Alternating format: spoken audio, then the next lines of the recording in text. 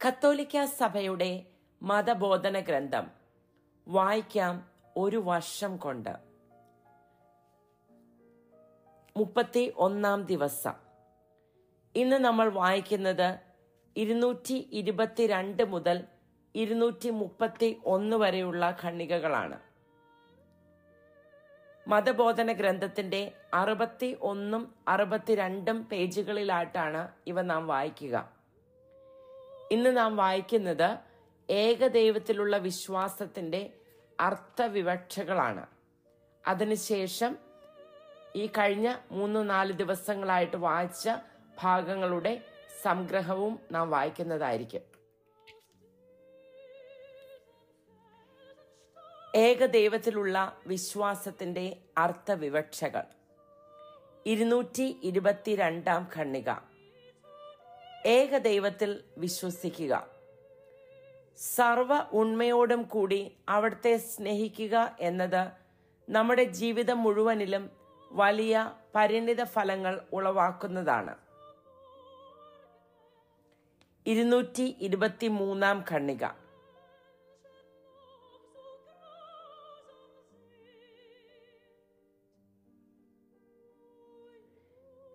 ദൈവത്തിന്റെ മഹത്വവും പ്രതാപവും അംഗീകരിക്കുകയാണ് ഇത്. ജോബിന്റെ പുസ്തകത്തിൽ 36:26 പറഞ്ഞിരിക്കുന്നത് പ്രകാരം നമുക്ക് ഗ്രഹിക്കാനാവാത്ത വിധം ദൈവം മഹോന്നതനാണ്. സെയിന്റ് ജോൺ ഓഫ് ആർക്ക് പറഞ്ഞിരിക്കുന്നു, ഇക്കാരണത്താൽ നാം ആദ്യമായി ദൈവത്തെ സേവിക്കണം. 224 ഖണ്ഡിക. കൃതജ്ഞതാ പുരസ്സരമുള്ള ജീവിതമാണിത്. ദൈവം ഒരുവൻ മാത്രമാണെങ്കിൽ നാം ആയിരിക്കുന്നതും നമുക്കുണ്ടായിരിക്കുന്നതുമെല്ലാം അവിടെ നിന്ന് വരുന്നു. 1 കൊരിന്ത്യസ് 4:7 പറയുന്നത് പോലെ ദാനമായി ലഭിച്ചതല്ലാതെ നിനക്ക് എന്തുണ്ട്? 116 സങ്കീർത്തനത്തിൽ 12 തിരുവചനത്തിൽ നാം വായിക്കുന്നു, കർത്താവ് എൻ്റെ മേൽ ചൊരിഞ്ഞ അനുഗ്രഹങ്ങൾക്ക് പകരമായി അവിടത്തേക്ക് എന്ത് ഞാൻ കൊടുക്കും? 225 ഖണ്ഡിക. എല്ലാ മനുഷ്യരുടെയും ഐക്യവും യഥാർത്ഥ മഹാത്മ്യവും അറിയുകയാണിത്. ഉൽപ്പത്തി പുസ്തകത്തിൽ 1-ാം അധ്യായം 26 തിരുവചനത്തിൽ നാം വായിക്കുന്നു, സർവ മനുഷ്യരും ദൈവത്തിന്റെ ഛായയിലും സാദൃശ്യത്തിലുമാണ് സൃഷ്ടിക്കപ്പെട്ടിരിക്കുന്നത്. 226 ഖണ്ഡിക. സൃഷ്ടവസ്തുക്കളെ ശരിയായി ഉപയോഗിക്കുക. നമ്മെ ദൈവത്തിലേക്ക് അടുപ്പിക്കത്തക്ക വിധം ദൈവമൊഴികെയുള്ള സകലതും ഉപയോഗിക്കുവാനും ദൈവത്തിൽ നിന്ന് നമ്മെ അകറ്റുന്നവയിൽ നിന്നെല്ലാം അകന്നു മാറാനും നമ്മെ പ്രേരിപ്പിക്കുന്നതാണ് ഏകദൈവ വിശ്വാസം. സെയിന്റ് നിക്കോളസ് ഓഫ് ഫ്ലൂ ഇപ്രകാരം പറഞ്ഞിരിക്കുന്നു, എന്റെ കർത്താവേ, എന്റെ ദൈവമേ, നിന്നിലേക്ക് അടുക്കുവാൻ എനിക്ക് തടസ്സമായിരിക്കുന്നതെല്ലാം എന്നിൽ നിന്ന് അകറ്റണമേ. എന്റെ കർത്താവേ, എന്റെ ദൈവമേ, നിന്നിലേക്ക് എന്നെ അടുപ്പിക്കുന്നതെല്ലാം എനിക്ക് തരണമേ. എന്റെ കർത്താവേ, എന്റെ ദൈവമേ, എന്നെ തന്നെ അങ്ങേക്ക് പൂർണ്ണമായി നൽകുന്നതിനായി എന്നെ എന്നിൽ നിന്ന് തന്നെ മാറ്റി നിർത്തണമേ. 227 ഖണ്ഡിക. എല്ലാ സന്ദർഭങ്ങളിലും കഷ്ടതയിലും പോലും ദൈവത്തിൽ ആശ്രയം കണ്ടെത്തുക. ഈശോയുടെ വിശുദ്ധ ത്രേസ്യായുടെ ഒരു പ്രാർത്ഥന ഇത് ചേതോഹരമായി പ്രകാശിപ്പിക്കുന്നു. യാതൊന്നും നിന്നെ ആകുല ചിത്തയാകാതിരിക്കട്ടെ, യാതൊന്നും നിന്നെ ഭയപ്പെടുത്താതിരിക്കട്ടെ. എല്ലാം കടന്നു പോകുന്നു. ദൈവം മാത്രം മാറ്റമില്ലാത്തവൻ. ക്ഷമ സർവ്വതും നേടുന്നു. ദൈവം സ്വന്തമായി ഉള്ളവന് ഒന്നിനും കുറവില്ല. ദൈവം മാത്രം മതി. സംഗ്രഹം. 228 ഖണ്ഡിക. ഇസ്രായേലെ കേൾക്കുക, നമ്മുടെ ദൈവമായ കർത്താവ് ഒരേ ഒരു കർത്താവാണ്. നിയമാവർത്തന പുസ്തകത്തിൽ 6:4 വിശുദ്ധ മർക്കോസിന്റെ സുവിശേഷത്തിൽ 12:29 നാം ഇത് വായിക്കുന്നു.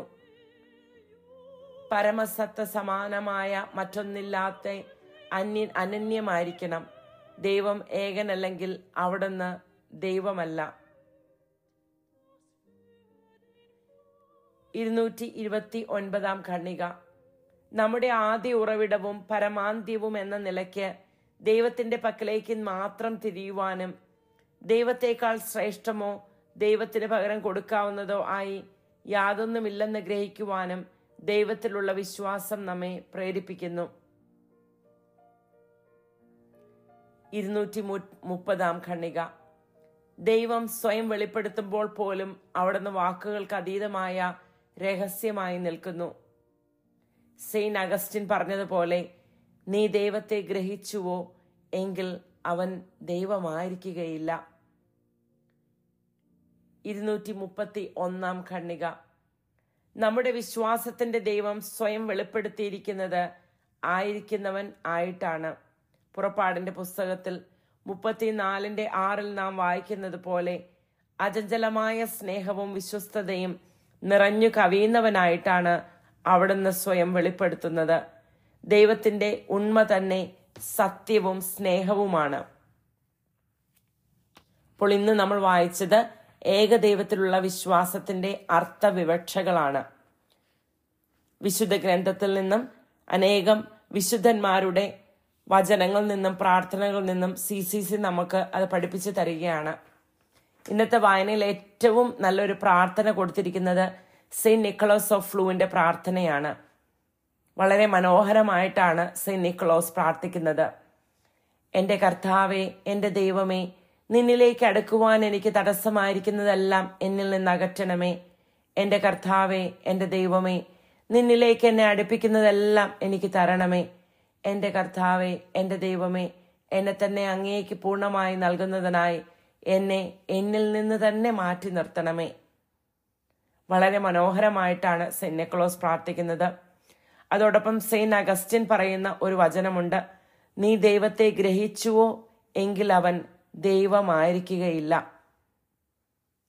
ദൈവത്തെ നമ്മുടെ ബുദ്ധിക്കും നമ്മുടെ ഹൃദയത്തിനും മനസ്സിനുമെല്ലാം ഉൾക്കൊള്ളുവാൻ പറ്റും എന്നുള്ള തെറ്റിദ്ധാരണ നമുക്കുണ്ട്. പക്ഷെ സെയിന്റ് അഗസ്റ്റിൻ പറയുന്നു, നീ ദൈവത്തെ ഗ്രഹിച്ചുവോ എങ്കിൽ അവൻ ദൈവമായിരിക്കുകയില്ല.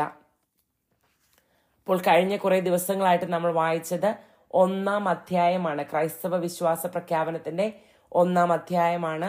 ആ 1-ാം അധ്യായത്തിൽ പിതാവായ ദൈവത്തിൽ ഞാൻ വിശ്വസിക്കുന്നു എന്നതാണ് 1-ാം അധ്യായത്തിന്റെ ഹെഡിങ്. ആ 1-ാം അധ്യായത്തിലെ 1-ാം വകുപ്പിലെ 1-ാം ഖണ്ഡിക മാത്രമാണ് നമ്മളിപ്പോൾ വായിച്ചു തീർത്തത്. 1-ാം ഖണ്ഡിക ഞാൻ ദൈവത്തിൽ വിശ്വസിക്കുന്നു എന്നുള്ളതാണ്. ആ ഞാൻ ദൈവത്തിൽ വിശ്വസിക്കുന്നു എന്നുള്ളതിൽ ഏകദൈവത്തിൽ ഞാൻ വിശ്വസിക്കുന്നു, ദൈവം തന്റെ നാമം വെളിപ്പെടുത്തുന്നു, ആയിരിക്കുന്നവനായ ദൈവം സത്യവും സ്നേഹവുമാണ്, ഏകദൈവത്തിലുള്ള വിശ്വാസത്തിന്റെ അർത്ഥവിവക്ഷകൾ. ഇങ്ങനെ 4 ഭാഗങ്ങളാണ് 1-ാം വകുപ്പിൽ നിന്ന് നമ്മൾ വായിക്കുന്നത്. അതായത് ഞാൻ ദൈവത്തിൽ വിശ്വസിക്കുന്നു എന്ന ഖണ്ഡികയ്ക്ക് 4 വകുപ്പുകളാണ് നാം വായിച്ചത്. ഏകദൈവത്തിൽ ഞാൻ വിശ്വസിക്കുന്നു, ദൈവം തന്റെ നാമം വെളിപ്പെടുത്തുന്നു, ആയിരിക്കുന്നവനായ ദൈവം സത്യവും സ്നേഹവുമാണ്. പിന്നെ ഇന്ന് നമ്മൾ വായിച്ചത് ഏകദൈവത്തിലുള്ള വിശ്വാസത്തിന്റെ അർത്ഥവിവക്ഷകൾ. പിന്നെ നമ്മൾ വായിച്ചു ഇത്രയും വായിച്ച ഭാഗങ്ങളുടെ സംഗ്രഹം. നാളെ മുതൽ നമ്മൾ അടുത്ത ഖണ്ഡികയിലേക്ക് കടക്കുകയാണ്. പിതാവ് എന്ന ഖണ്ഡിക കണ്ടിന്യൂ ചെയ്യുകയാണ് നമ്മൾ അടുത്ത കുറേ ദിവസങ്ങളിലേക്ക്. അതുവരെ നന്ദി, നമസ്കാരം. ദൈവം നിങ്ങളെ ഓരോരുത്തരെയും സമൃദ്ധമായി അനുഗ്രഹിക്കട്ടെ.